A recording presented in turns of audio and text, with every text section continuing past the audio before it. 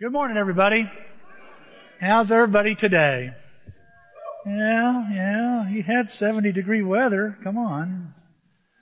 Good to be together today. Good to be together here at Greater Alton. Again, my name's Tim. You don't know who I am, and I'm filling in today. So good to have you. Good to be together today. We're in the churches of Revelation. We've been looking at the churches in Revelation, and right now we're looking at another church that's in this ancient Roman mail route, so to speak. You know, if you got a map up here, we're going to try to map this. I think the map's going to work today, by the way. But you see Patmos there. There's where John was. And John, from the Isle of Patmos, was banished there. And during that time, he began to write. He had a vision from God, the book of Revelation. And it was a letter, a vision for the 7 churches in Asia Minor. And the letters, the order of the churches happened to be the same order of the mailing route. First you had Ephesus. The next church, of course, was Smyrna. And then Pergamum. Then you had Thyatira, we talked about last week. Then you have the next church today we're going to talk about is Sardis. And this is just a regular mailing route. And after Sardis, the next church was Philadelphia. Next week we're going to be looking at Philadelphia. And then, of course, you wrapped it up with Laodicea, the lukewarm church. And today we're talking about a church that, it claims they think they're alive, but they're really dead. And one of the things I thought was interesting about looking at these churches here, I've had people ask, what do you think the churches represent, Tim? Well, there's some believe that the churches represent the 7 phases of the church in history, or as it's on the earth. I don't buy that. I think the evidence is terribly weak to make that kind of conclusion. Are they real churches? Yes, they are real churches. And but we can learn from these churches a little bit about what church ought to be by listening to Jesus talk about what He likes and doesn't like, what He wants and doesn't want. We can figure out this is the kind of church God wants. So it's good for us as a church to look at this. But also I believe, though, when somebody asked me this, they said, someone last week said, do you think these churches really reflect the kind of Christians people can be? And I say absolutely yes. And so it's not just learning what kind of church we want or what kind of church God wants, but also what kind of Christian does God want in these churches? What kind of believer does He want? And I want you to know, guys, the kind of church we're going to be is going to depend on the kind of Christian you're going to be and I'm going to be. And so as we look at these churches here in Asia, let's learn something here. Now, there's a lot of information about church growth right now. Man, you can find tons of information on the internet. There have been books written about church growth. Today, the big buzzword is church health. Is your church healthy?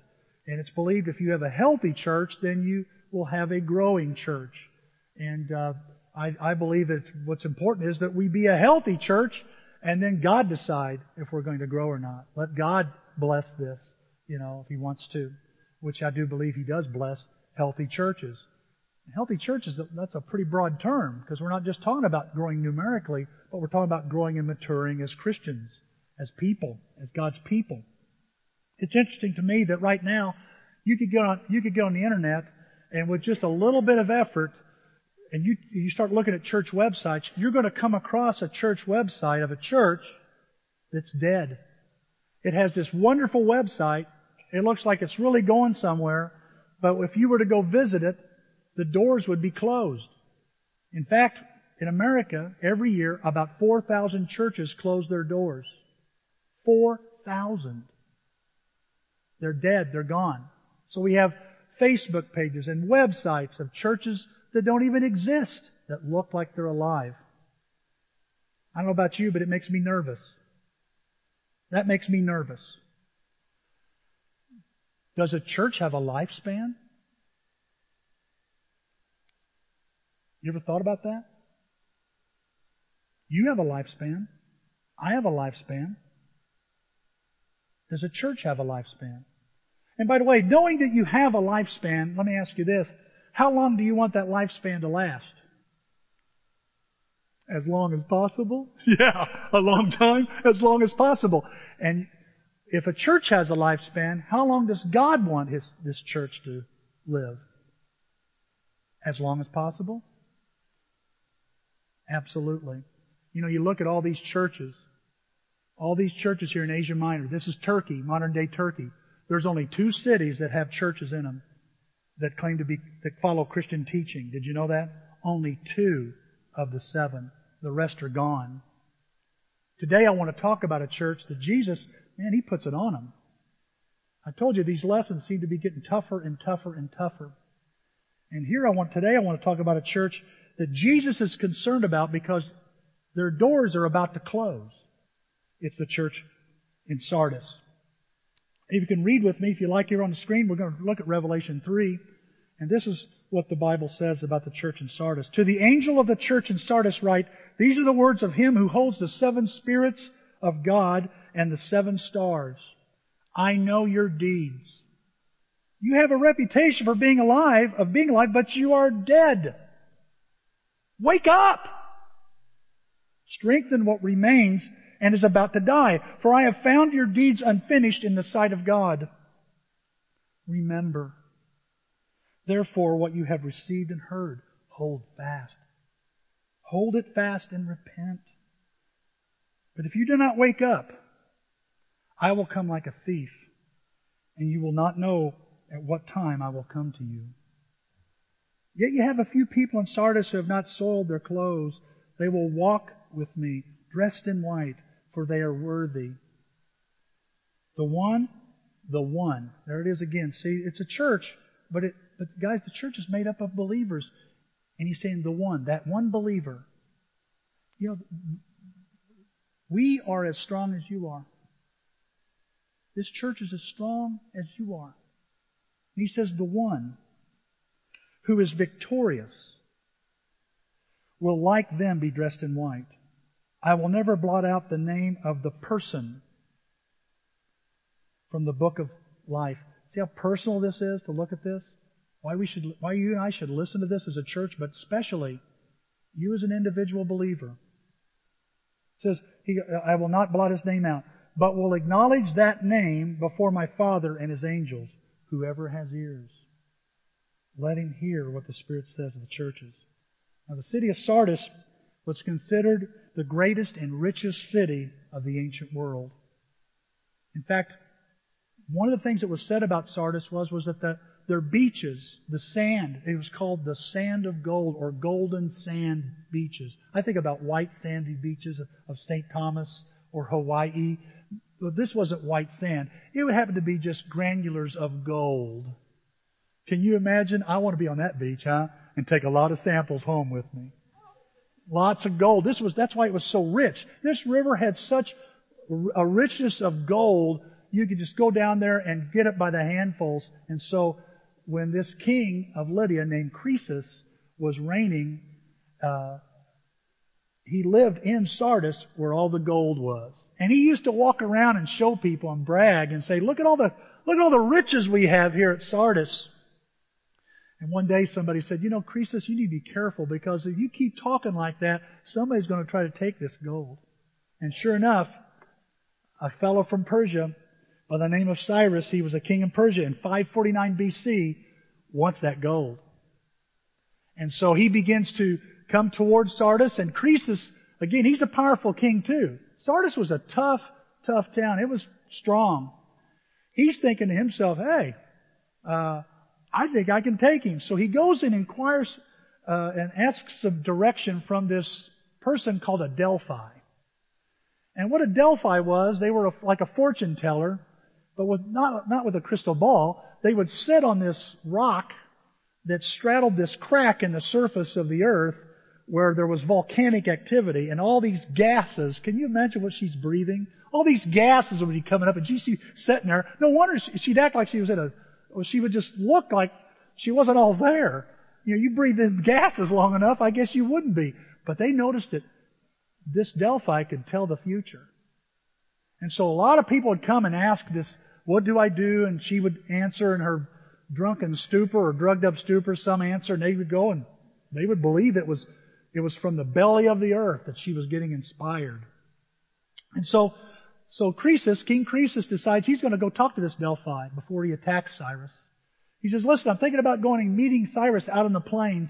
What will happen if I do that? And she's sitting there and, well, King Croesus, a great kingdom will fall if you attack. He's like, all right. And so he gets his army and out he goes and he meets Cyrus the Great. You need Cyrus the Great for a reason. He beats that Croesus' army to pieces. See, Croesus didn't listen real close, did he? He heard a kingdom would fall. He assumed it would be Cyrus's. It was his. And he's like, oh my gosh. And so he retreats and they take and go back into Sardis and they hunker down in Sardis. You say, well, what's so cool about that? Well, Sardis, the city was built on this, like a bluff or a butte of rock that was 1,500 feet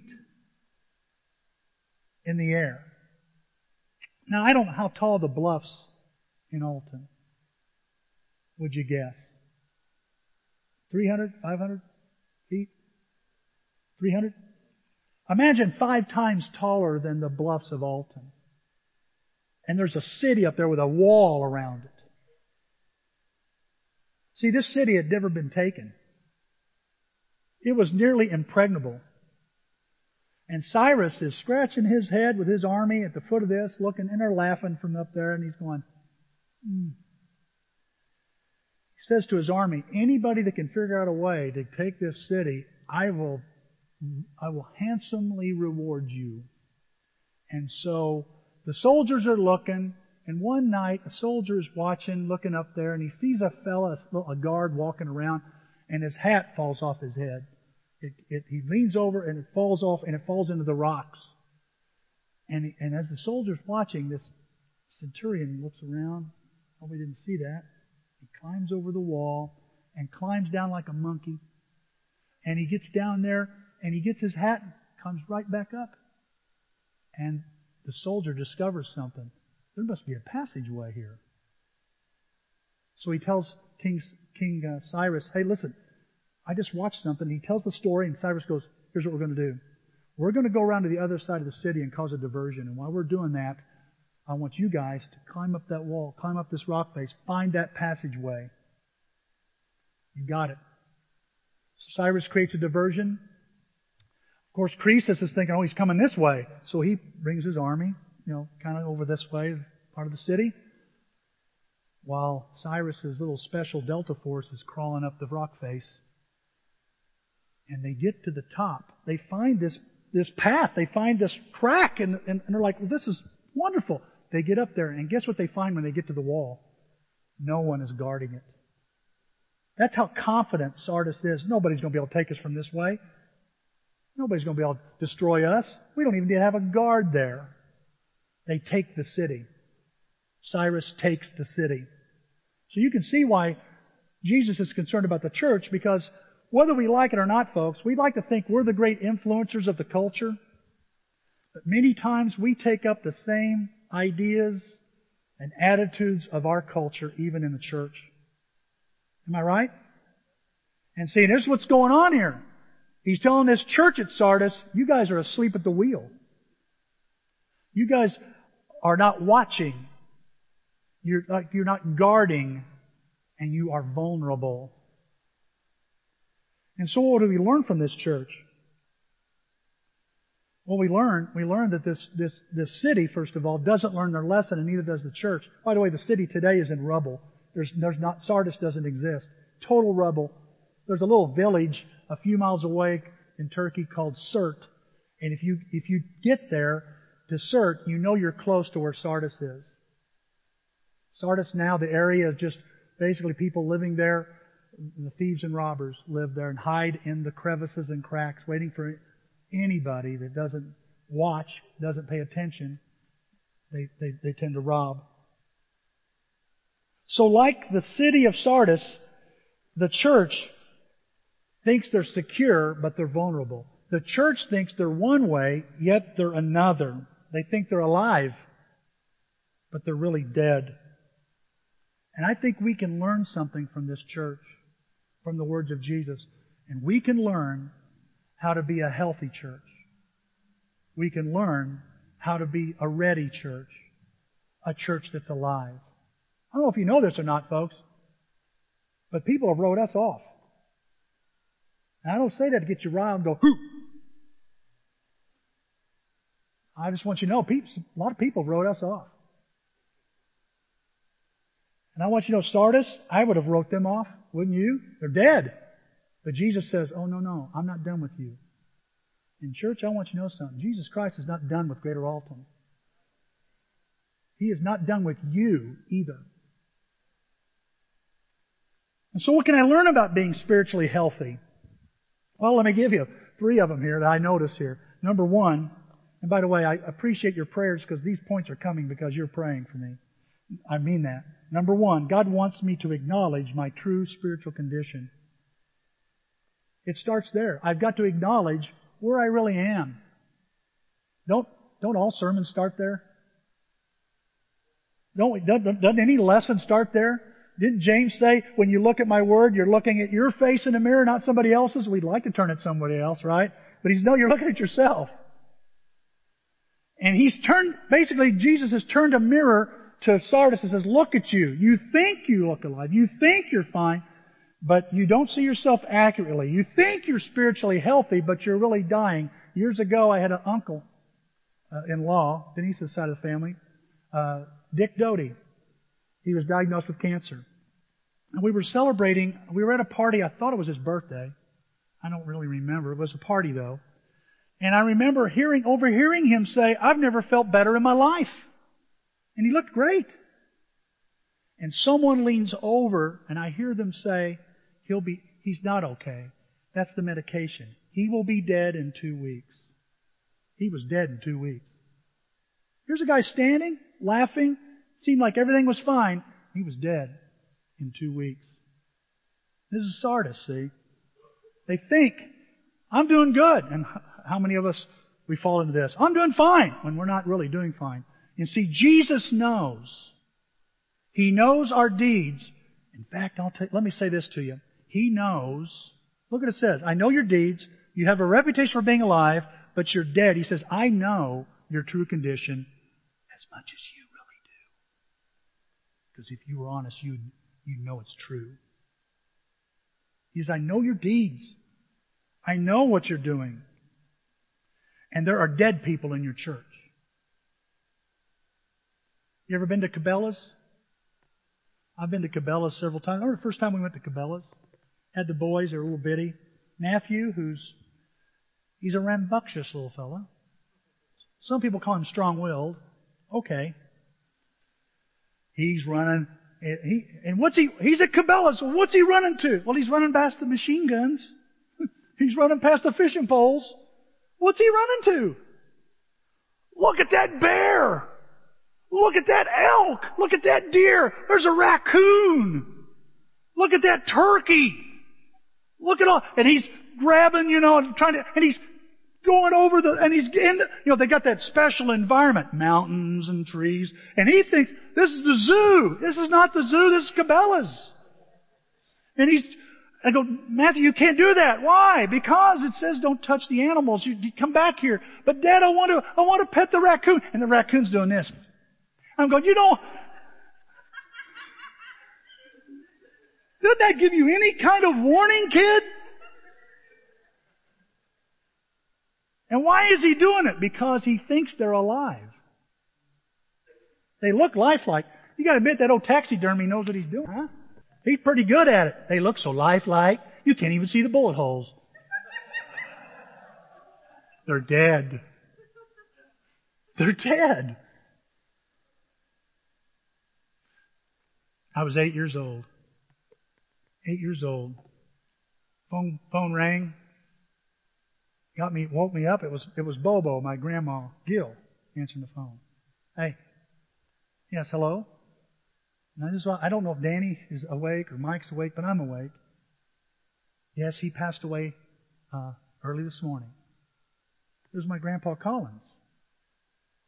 He was there the night before, laughing, having a great time. I talked to my mom this week about that when we called and talked to her about Stephanie. I said, Mom, how did that happen? I want to make sure I got this right. She goes, oh, yeah, the night before, he was over. He goes, Tim, I was having such a good time with my dad. We were getting so close, closer than we'd been in years. He complained of a little chest problem. My chest feels tight. They pour him a little glass of whiskey. Here, try that. That'll help you. Takes a swig of that. Yeah. He's dead that early the next morning. We didn't go to school. Mom says, you blew your perfect attendance right out of the water, Tim. You didn't get to go to school. And it was near the end of school. I remember standing in front of the casket. Here I'm standing. The casket's right here. Imagine this. My brother Mike, me in the middle, Danny's 5, and my dad has his hands on my shoulder. I'll never forget it. And we're looking at Grandpa. His hair's combed. Got the best suit he owned. And Danny says, why is Grandpa sleeping in that funny bed? And I remember feeling my dad's tighten up just a little bit on my shoulder. Look up at him. He's got tears welling up. I was 8 and I knew what was going on. The mortician did a great job. He looked so lifelike, but he was dead. He wasn't moving. He wasn't breathing.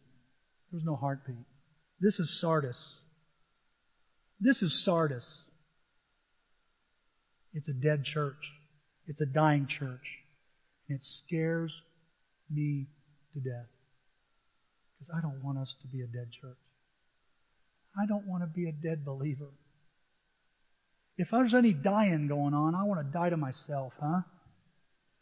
If there's going to be some walking dead men around, I want to be a walking dead man, walking the green mile, because I'm going to my execution of my selfishness and my sin, not giving up. And Jesus is talking about something there. He's saying, look, you look alive, but you're not. He's saying, look, be honest. I'm honest. I see your deeds. Jesus, he said over 300 times, I tell you the truth. So when he says, I see your deeds, he's honest. He doesn't schmooze it. He said, look, I want to be honest. You're dying. You're dying. All the excuses we make for spiritual decline. How quickly we can make all these excuses. Well, I've been hurt. That's why I'm not doing what I used to do.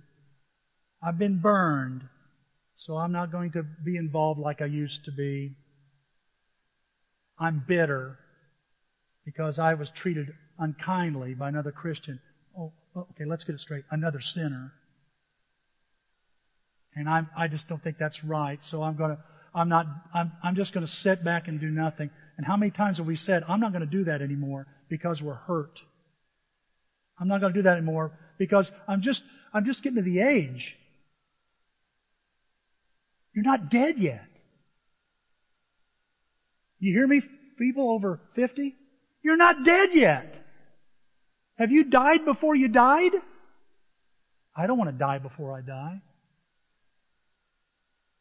I don't want my lifespan as a Christian to end. I'll tell you something. Somebody told me something was on Facebook. And this young man said these words, something like this. I'll tell you what amazes me. How a woman can be a Christian, have cancer for almost 20 years, and die still being a Christian. Let me tell you, Stephanie's spiritual lifespan lasted longer than her lifespan on this earth. That to me, I marveled at that. See, Jesus knows. I heard a guy at a funeral just a few weeks ago did a funeral, and a fella, after I got done with the funeral, he says, thank God there's only one judge, and it's not me, and it's not you. And I said, I'm thanking God too. He knows as much as you know about yourself. May know a little more. Huh? He knows what you can do. Sometimes when you've convinced yourself, you can't. So why don't we just be honest? And quit making excuses to justify spiritual decline. Because Jesus is honest. Look what He says in Matthew 23. Here's, wow. I hope He never has to say this to you or I. You guys are like whitewashed tombs. He calls them hypocrites, these Pharisees, which looked fine on the outside. Back then they really made the tombs look pretty. They look great on the outside, but inside they're full of bones and decaying corpses. They're dead on the inside. Let me ask you, if you could be honest this morning, how is your faith? Is it alive or is it dying? Because it doesn't stay the same. It never stays the same. It's either growing or dying. Living or dying. There's a second thing I noticed from Sardis, and that is God wants me to monitor my spiritual vitals. Now, I've talked to 2 nurses and asked them, what are the vitals that you look for, or that you look for when somebody's coming into the hospital, like an ER room? My son Matthew happens to be a nurse at an ER room, and he has all these crazy stories. Some of them I say I don't want to hear while I'm eating. I want to wait, But I asked him the other day, and I asked John Wolf the same thing. I said, what do you guys do when someone comes in? What's the first thing you do? And he starts naming all these things, Because just like a body has vitals, we check blood pressure, we check for a pulse, we check for breathing, we check to, sometimes we'll rub their sternum to see if they'll move or something, that'll help. Sometimes we'll shine a light in their eyes, see if we get some kind of reaction or response. I said, okay. Sometimes we'll yell at them, I said, oh, really? You yell at them, huh? Yeah. And so I thought to myself, just like the body of Christ, we're called the body of Christ, we resemble a body. I bet there's some monitoring. We ought to monitor some vital signs here. As a believer, I should monitor these vital signs to see if I'm alive or I'm dying. Well, look what Jesus says in Revelation 3. He says, wake up. Be alert. Be watchful. 3 different translations. Well, which one is it? It's all 3. It's saying, can you just imagine somebody from Sardis hearing, wake up, be alert, be watchful, that have, you say, what do you mean? Well, I don't know if you know this or not, but 300 years later, the same thing happened to Sardis. Antiochus III, a Seleucid king, comes to Sardis in 218 BC and has the same problem Cyrus has. Now, by this time, 300 years later, total different generation of people. They have grown overconfident and cocky. They're rich. And guess what? Diversion. A delta force goes up. And guess what they find at the wall? Nobody's watching again. They're caught completely by surprise again. Why? Because they're not watching. They're not being alert. They're not waking up. They're asleep at the wheel. Who is the guard of the church? Who is the guard that will stand watch over the church? Well, that's the elder's job. They're the shepherds. They overlook the affair. No, they don't overlook. There's times maybe we have, but we really know we're to oversee. Don't you think it's your job too? Who is to be the watcher of myself? Well, we'll keep an eye on you, Tim. You get out of line. Well, I appreciate that. But who's the guard of you? Isn't it you? Is it the guard of me? Start with me? And he says, wake up, be alert, be watchful. What's he trying to say? You need to keep your eye on some things, church. Look what he says in verse 3. Therefore, if you do not keep watch, I will come like a thief. I've heard that phrase before. And you will never know at what hour I will come to you. See, the bluff at Sardis has got all these crevices and cracks and hiding places, and thieves still today hide in these places. And if you don't keep watch, if you don't pay attention, if you're not alert, you get thumped in the head and they take everything you got. And so he's saying to this church, you really need to keep watch. Because if you as a Christian believer, one person do not keep watch, the whole church could go down. If I just lose my helmet of salvation and don't keep watch, I could put everybody here in peril. Oh, what I do wouldn't matter. Don't try it. Don't test it. Please don't, because you'll hurt us. No, what you need to do is keep watch. Well, keep watch over what? Well, just like the body, we're to keep watch over certain vitals. What are the vitals of my faith? Well, let me give you 4 that I need to monitor on a regular basis. I need to be diligent about. I need to watch. The first vital is my ability to hear. In Revelation 3:2 it says, wake up! I asked my son, Matthew, what's the first thing you do when a guy comes in on a gurney? He goes, well, we start yelling at him. What? Yeah, we yell. Sir, ma'am, hello, can you hear me? And we yell in both ears. And I go, what do you mean, like drill sergeants? You know, you go into one ear, hey, hey, hey, hey, hey. He goes, that's exactly what we do. Why?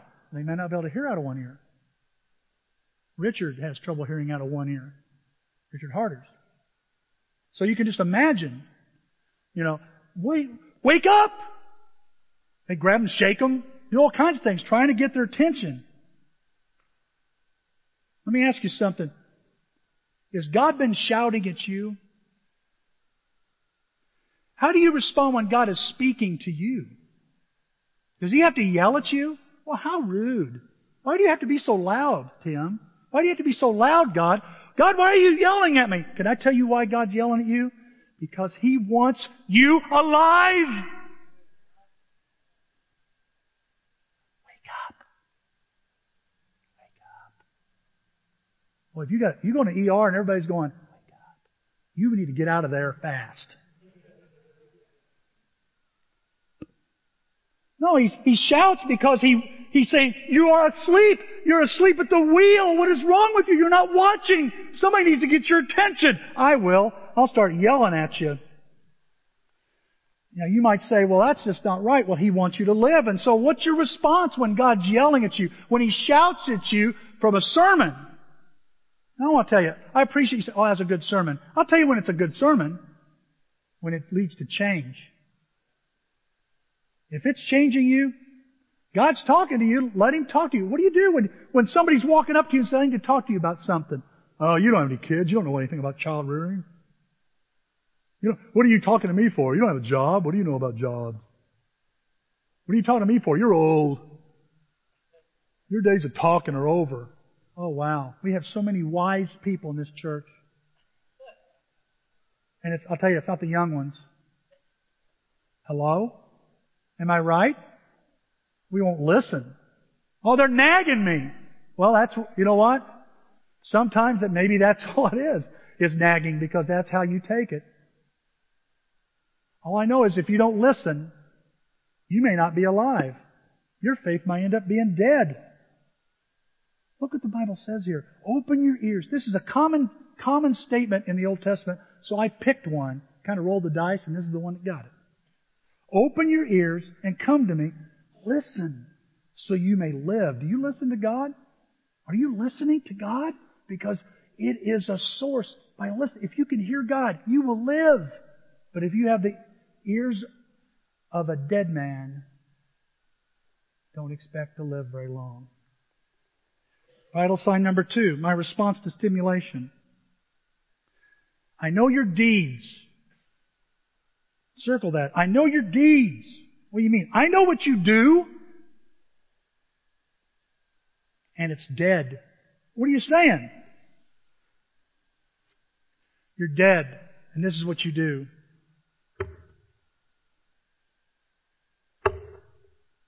You do nothing. Matthew said sometimes Dad will tap him on the shoulder. John says, well, sometimes we'll tap him like, hey! We'll shake him. What are you doing that for? We're trying to get a reaction. We're trying to get some kind of response, Tim. You see, the church in Sardis is not suffering from any persecution like Ephesus. They're not suffering any persecution from Ephesus. They're not being crushed like they were in Smyrna. You know, the Jews at Smyrna were slandering and just beating down the Christians at Smyrna. The biggest Jewish synagogue in Asia Minor is in Sardis. The biggest Jewish presence. And they're not giving the church there any trouble. Satan is not attacking them like Pergamum. There's no right of the sword. Nobody walking around going, kill them, kill them. And nobody's losing their job. Their jobs are not being threatened like the guilds of Thyatira. Why not? Listen to me. There is no activity against this church because there's no activity in this church. Last time I checked physics, motion can cause friction. So if there's no friction, there's no motion. This church has got no activity against it. They're getting along fine with everybody.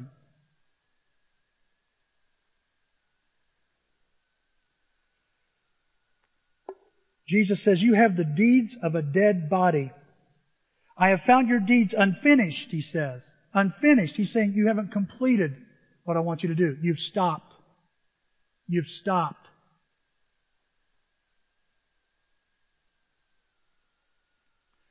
I guess you could say they resemble a corpse more than they do Christ. You've flatlined.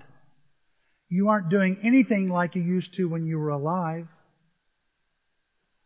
You know, anybody ever say that to you? What's happened to you? You used to do all kinds of stuff. You don't do anything like you used to. It's like you're not the same. Well, what's not the same? Life. You know, when Stephanie was dying, she just wasn't doing the same things she did when she was healthy. Well, you got a problem with that, Tim? No, I'm just saying isn't that true? Last several months, she was even having trouble coming to church. She wasn't coming to small group. Now, she was doing things to help people. She was giving counsel, and she was still trying to help people.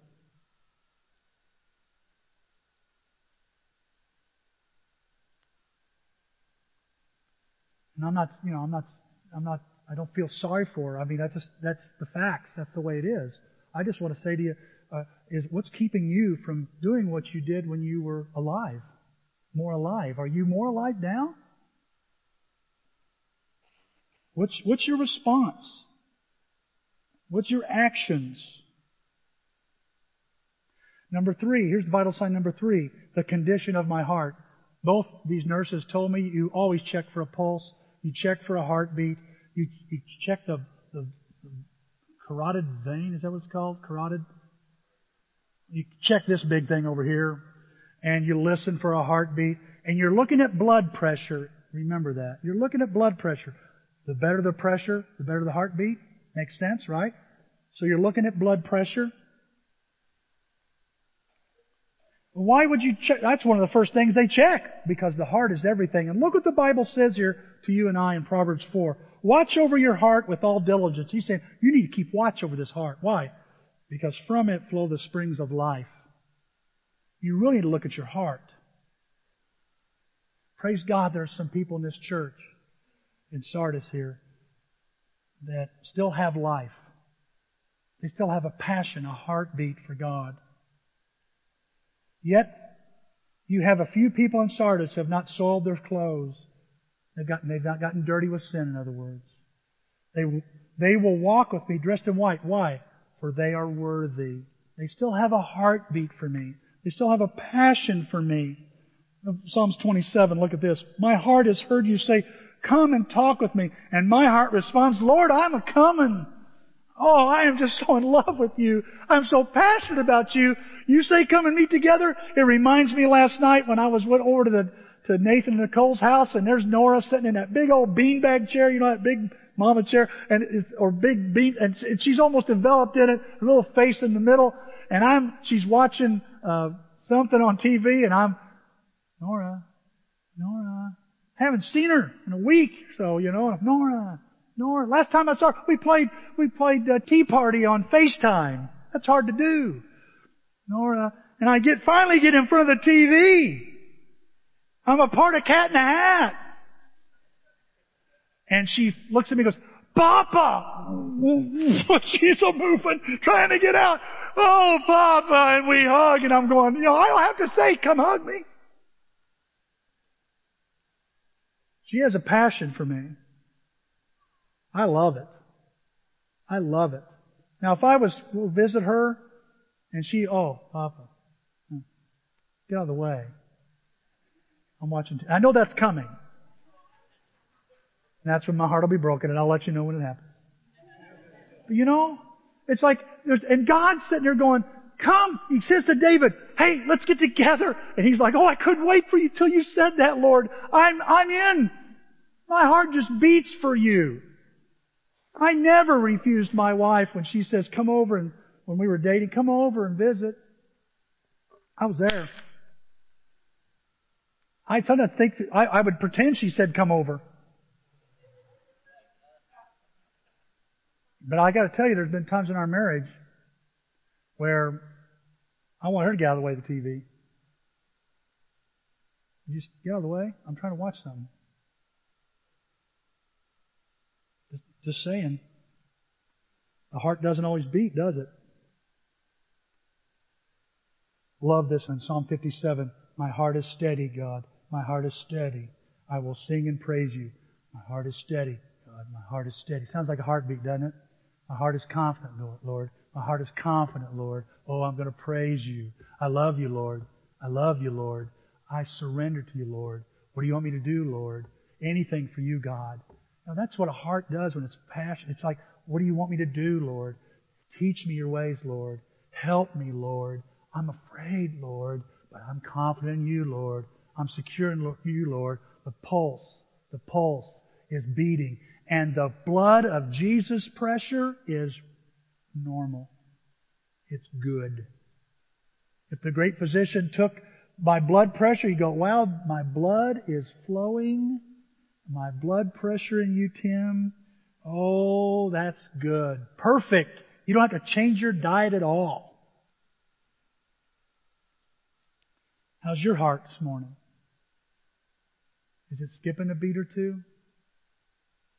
Is it pumping passionately, beating passionately for the Lord? Vital sign number 4, my breathing.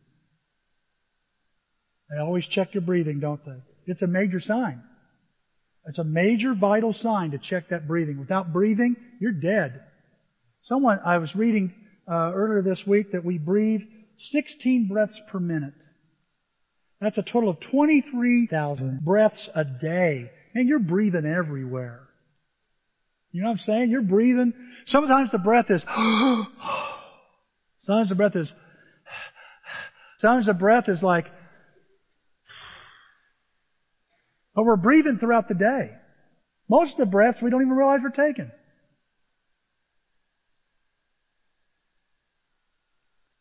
My son said to me, Dad, the only thing I would caution you about is this. And I go, what's that? Well, medicine sure has come a long way. It has? He goes, yeah. Well, I know that. Well, when I mean this, I've seen a lot of people die, a lot of people live. But now we have machines. And when you flash that flashlight in their eyes, and there's no response, they're brain dead, you can put them on a machine and keep them alive.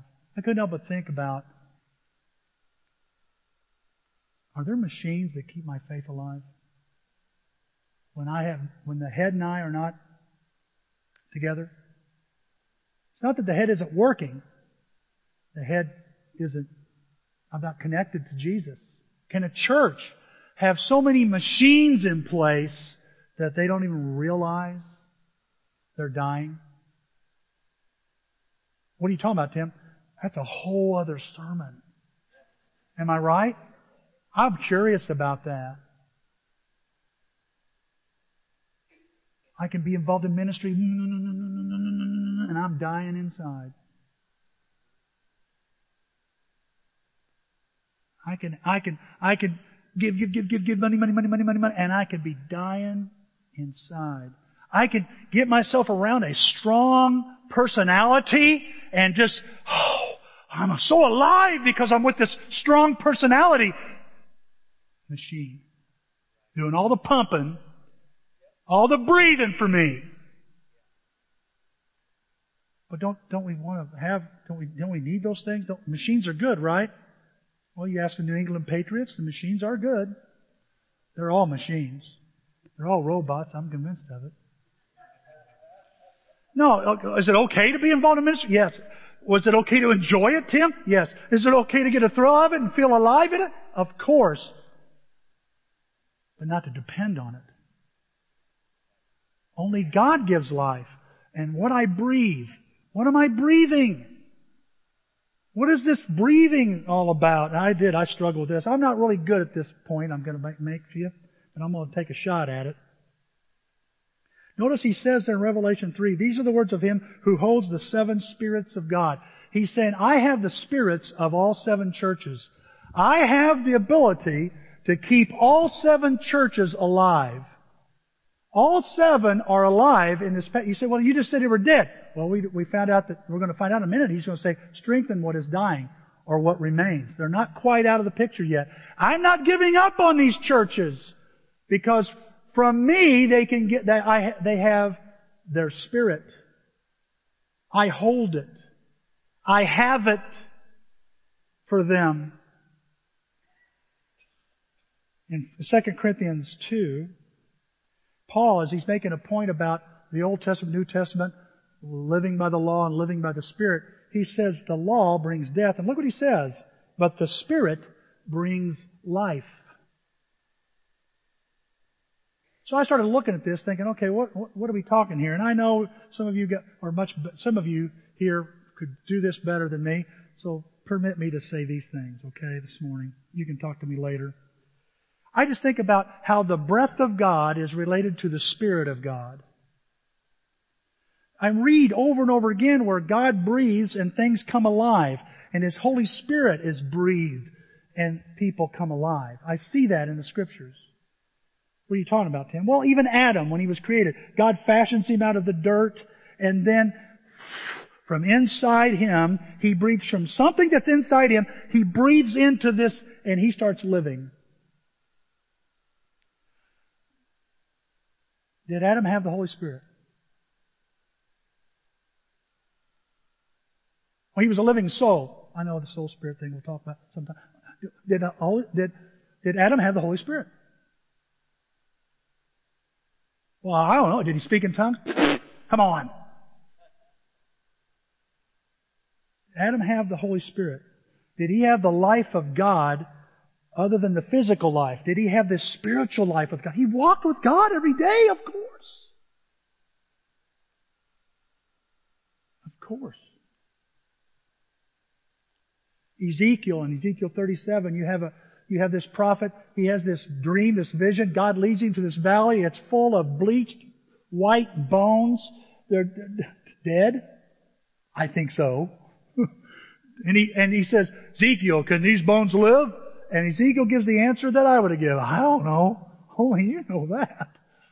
And God says in Ezekiel 37, He says, I'm going to breathe my Spirit into these bones, and they're going to live again. And you see Halloween in the Bible. All these bones begin to rattle, and they begin to come together. And all of a sudden, they're the skeleton, and here comes the skin, or the sinews and the muscles and the organs and whatever order. And there they stand in front of Ezekiel, in this vision, a vast army of men.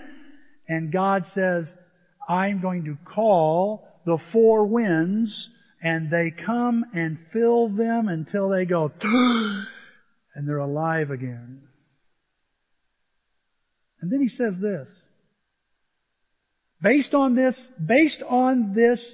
vision, He says to Ezekiel, let me tell you what I'm going to do to Israel, to my people. I will put my Spirit in you, Israel, and you will live again. You dying? How do I how do I breathe the Holy Spirit? I depend on the Holy Spirit. I think Romans 8 talks about when I live by the Spirit, I experience the life of the Spirit. He's not talking about pumper and flesh. He's talking about this spiritual life. And it comes from depending on the Holy Spirit. I want you to know this morning, Jesus wants to breathe life into you.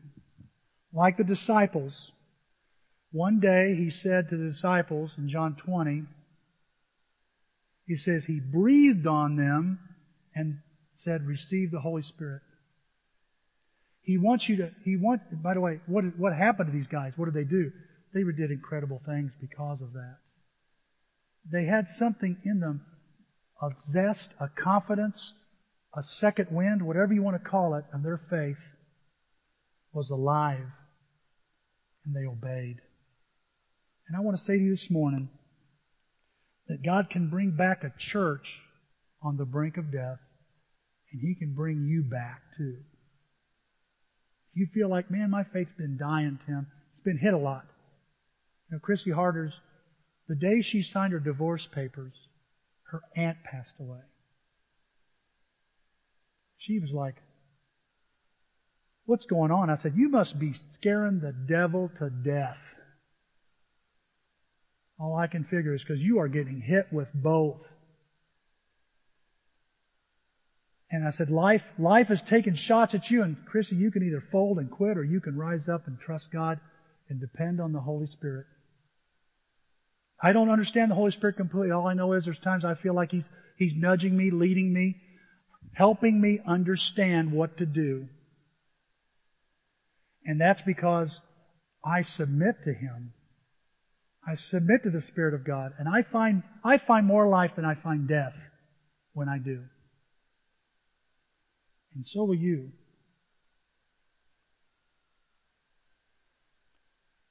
Those are the vital signs. Is the Holy Spirit leading you? Is the Holy Spirit having its way with you? Is the Holy Spirit producing God's fruit in you? Number 3, what else as we wrap this up? God wants me to do my part to keep my faith alive. He wants me to do my part. See, doctors and nurses can only do so much. I was talking to both John and to Matt, and I said, you know, is there a point where a doctor says, I can't do anymore, or a nurse says, yeah. And we say it's really up to the patient. I know of people, after the doctors have done everything, they say they should be just fine, but because they don't have the will to live, they die. Just the will to live. Doctor tries to help, nurse tries to help, says, change your diet, and what do we do? No, I'm going to have that great Mac now. And wonder why my chest gets tight. I'm not going to exercise. I'm going to exercise the sofa. I mean, there's only so much a doctor can do. No, and there's only so much Jesus can do, is what I'm trying to tell you. It's still you and I, our responsibility to keep our faith alive. Look what it says in 1 Timothy 4. Spend your time and energy in the exercise of keeping spiritually fit. You see, I can't live on by somebody else's faith. I can't live on somebody else's faith. I want to say to you, one of the things that I'm reminded what my brother's going through, you know, I don't know what's worse. Well, it is worse. Watching my brother go through what he's going through. That's worse. Stephanie, let me tell you something, guys. Stephanie's in heaven, and we couldn't drag her back here if we tried. It's too late. She's there. You know, it's like going, to Disney World. Let's go to Six Flags. No. You've been to Disney World? Yeah. I got in that teacup ride and I was hooked. She's in heaven. She's not. But I'll tell you why, my brother's he's still here. And I look over at him and I want to tell you, it's hard to watch what he's going through. Because I'll tell you what I've watched. I've witnessed so many people lose their spouse and they lose the anchor. Their anchor. They don't know what to do. And I'm not saying my brother's there. I'm just saying I've watched people lose parents, kids, spouses, and it's like they were the ones that kept them going.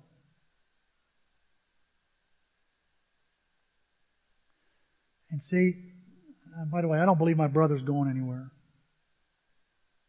I don't believe Tom Tarantino is going anywhere. But there's been others, they went somewhere.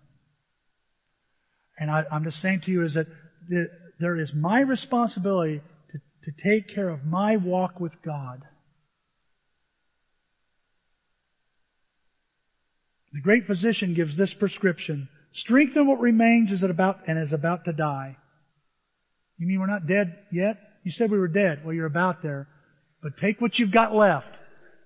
Just whatever you've got left, Tim, whatever's about to die, church, work on that. Well, I've got a quiet time that's kind of, it's hit and miss. But whatever it is, work on it. Strengthen that. My prayer life, it's just hit and miss. Strengthen that. I serve a little bit. I don't know. Sometimes I show up at group. Sometimes I don't. I don't know. I begin to look at it as optional. Strengthen that. My giving, I don't know. Sometimes I feel like giving something. Strengthen that. It's still there. It may not be much, but let me tell you, God can take, if He could take a body that's been dead for 3 days and resurrect it, what can He do with somebody that's got a little bit? Like the song says, little is much when God is in it. It's true. Take what you got left. Trust the Lord. Strengthen it. I found your deeds unfinished in the sight of God. Finish what God. I'm saying to some of you here, you used to be leaders. You used to be active. You used to be involved in ministry. It's time to finish the job. Time to get back in the game. Strengthen what's missing. What's remaining. Finish what's been unfinished. And listen, I know some of you here, you may be thinking, oh, are you saying I'm dead? I don't know. It's possible what you're going through right now is just dryness. There's a difference between dryness and deadness. I'm going through a tough time right now. I don't know. I just don't feel very connected. You say, well, you could be dead or dry saying that. Let me tell you the difference. Dryness is when you go, I just don't feel connected. I don't feel like I'm really I need to be doing stuff. I need to be working on this. I'm not satisfied with this, and it bothers me. You're just dry. You're just dry. You just need to get to the living water again. I'll tell you how you know you're dead. I just don't feel connected. I don't feel like I'm just not getting involved like I used to. Things are just kind of shaky right now. And I basically don't care. I'm not going to do anything about it. You're dead. You're dead. Jesus, I want you to see something here this morning. I want you to understand something. God has not given up on you. I say all this to you, it's very important you understand. God has not given up on any of you. Just like He did. This church is dead. He said, it's dead. He said, there's still something. Still a little left. And I'm not going to run out. I'm not going to call it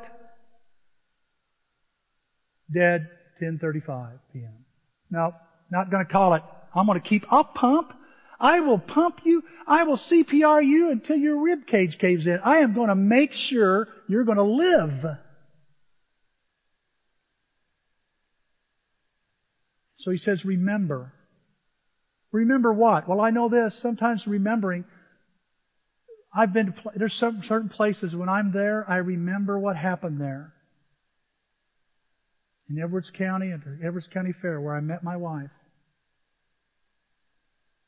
At a church camp, the commitment I made.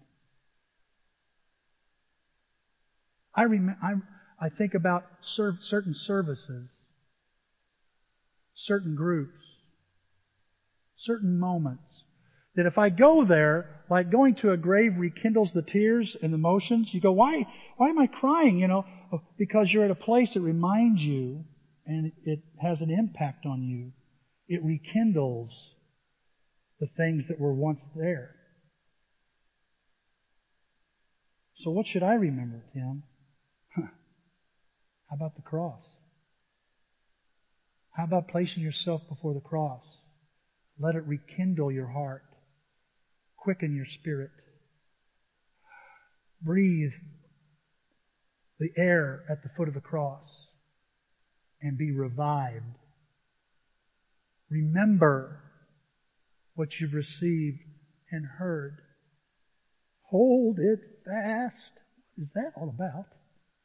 Danny one time said to me, if it has a handle on it, be careful, it means work.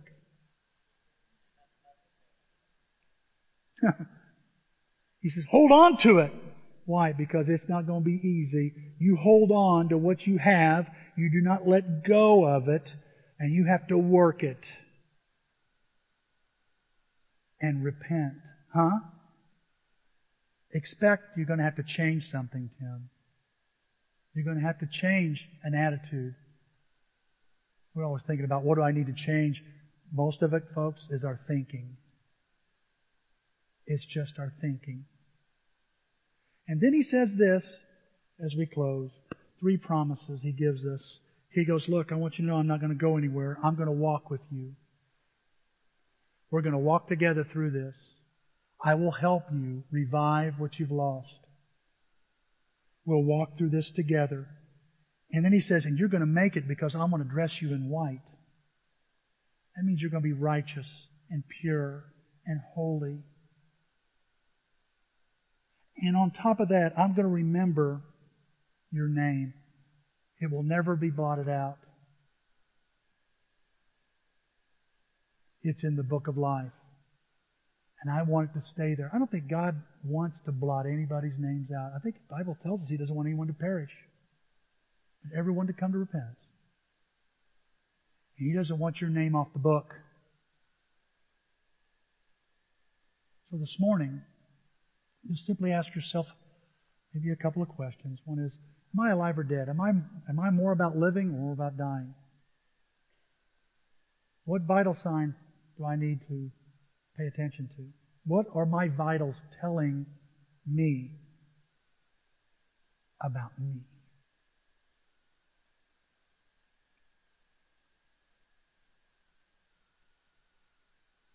Listen to what the Lord is saying to those churches, church. Listen closely. You have a card in your bulletin, and that card is simply an opportunity to respond to this lesson.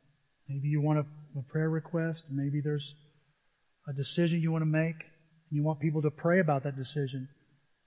I want to say to you, if you're making a decision today, I would take advantage of that prayer, because you don't want your life just to be an emotional change, but a transformation of your actions and stuff. And I just pray you'll take advantage of this as our prayer team prays over these cards, prays through that card that you fill out. If you put nothing, they'll make something up. That's how much they'll just pray that what you've learned today will be applied. If that's all you want to do, that's fine too. But we're going to give you an opportunity to fill that card out. We're going to sing, the worship team's going to sing a song after I pray, and you'll fill that card out, and then we'll sing another song and take up our contribution and those cards. And then you'll be on your way. May God bless you with a faith that's alive. Let's pray. Holy God, thank you so much for your word, so much for the challenges of that were made to Sardis. Father, I just think about this church. Oh, how I pray, Father, that Greater Alton, Father, that we'll be alive as long as you want us to, that we don't die before we're supposed to. Well, I know, Father, there are things this church is yet to do. Some great things ahead of us. Help us, Father, have a heart that beats passionately for you. Father, help us to watch closely these signs. Father, check our breathing. Let us breathe in your Spirit, live by your Spirit. Father, let us respond more than emotionally. Father, I pray for activity to be against this church because there's activity in this church. Father, I pray that happen. Father, I pray that the faith of us that we have be alive and not dead. Father, I pray we hear your voice, that we listen for your voice. And if you have to shout, that we'll listen anyway. Help us stand guard, Father, over what you've given us so we don't lose it. And Father, I pray this morning that if some of us here are just dry, we're going through a season of dryness, that we will come to you and be filled with the living water. Replenish us, Father.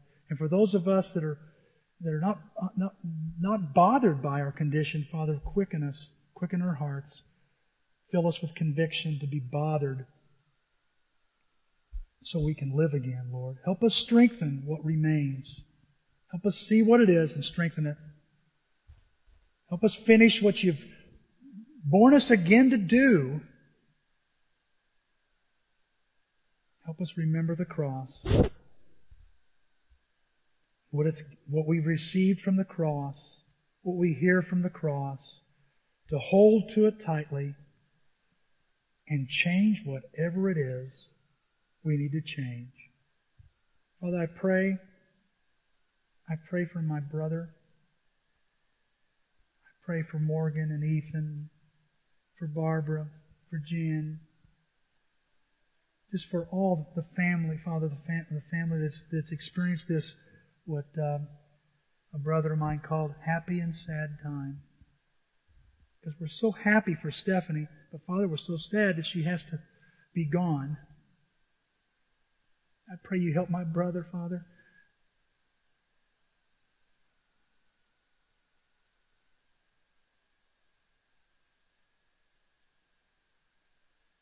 Help my brother, Father. Help our brother, Father, and our sister, and our brother who are here. Father, I pray for Chrissy. What a terrible, terrible week she's had. And I told her, I said, you're being crushed like Smyrna. I know something sweet's going to come out of this. Father, I pray as she's crushed, that the fragrance of myrrh, the fragrance of your Son, the character of your Son will be seen, will grow in both her and my brother's family. We sure miss Steph already. Oh, God. She's got it so good now.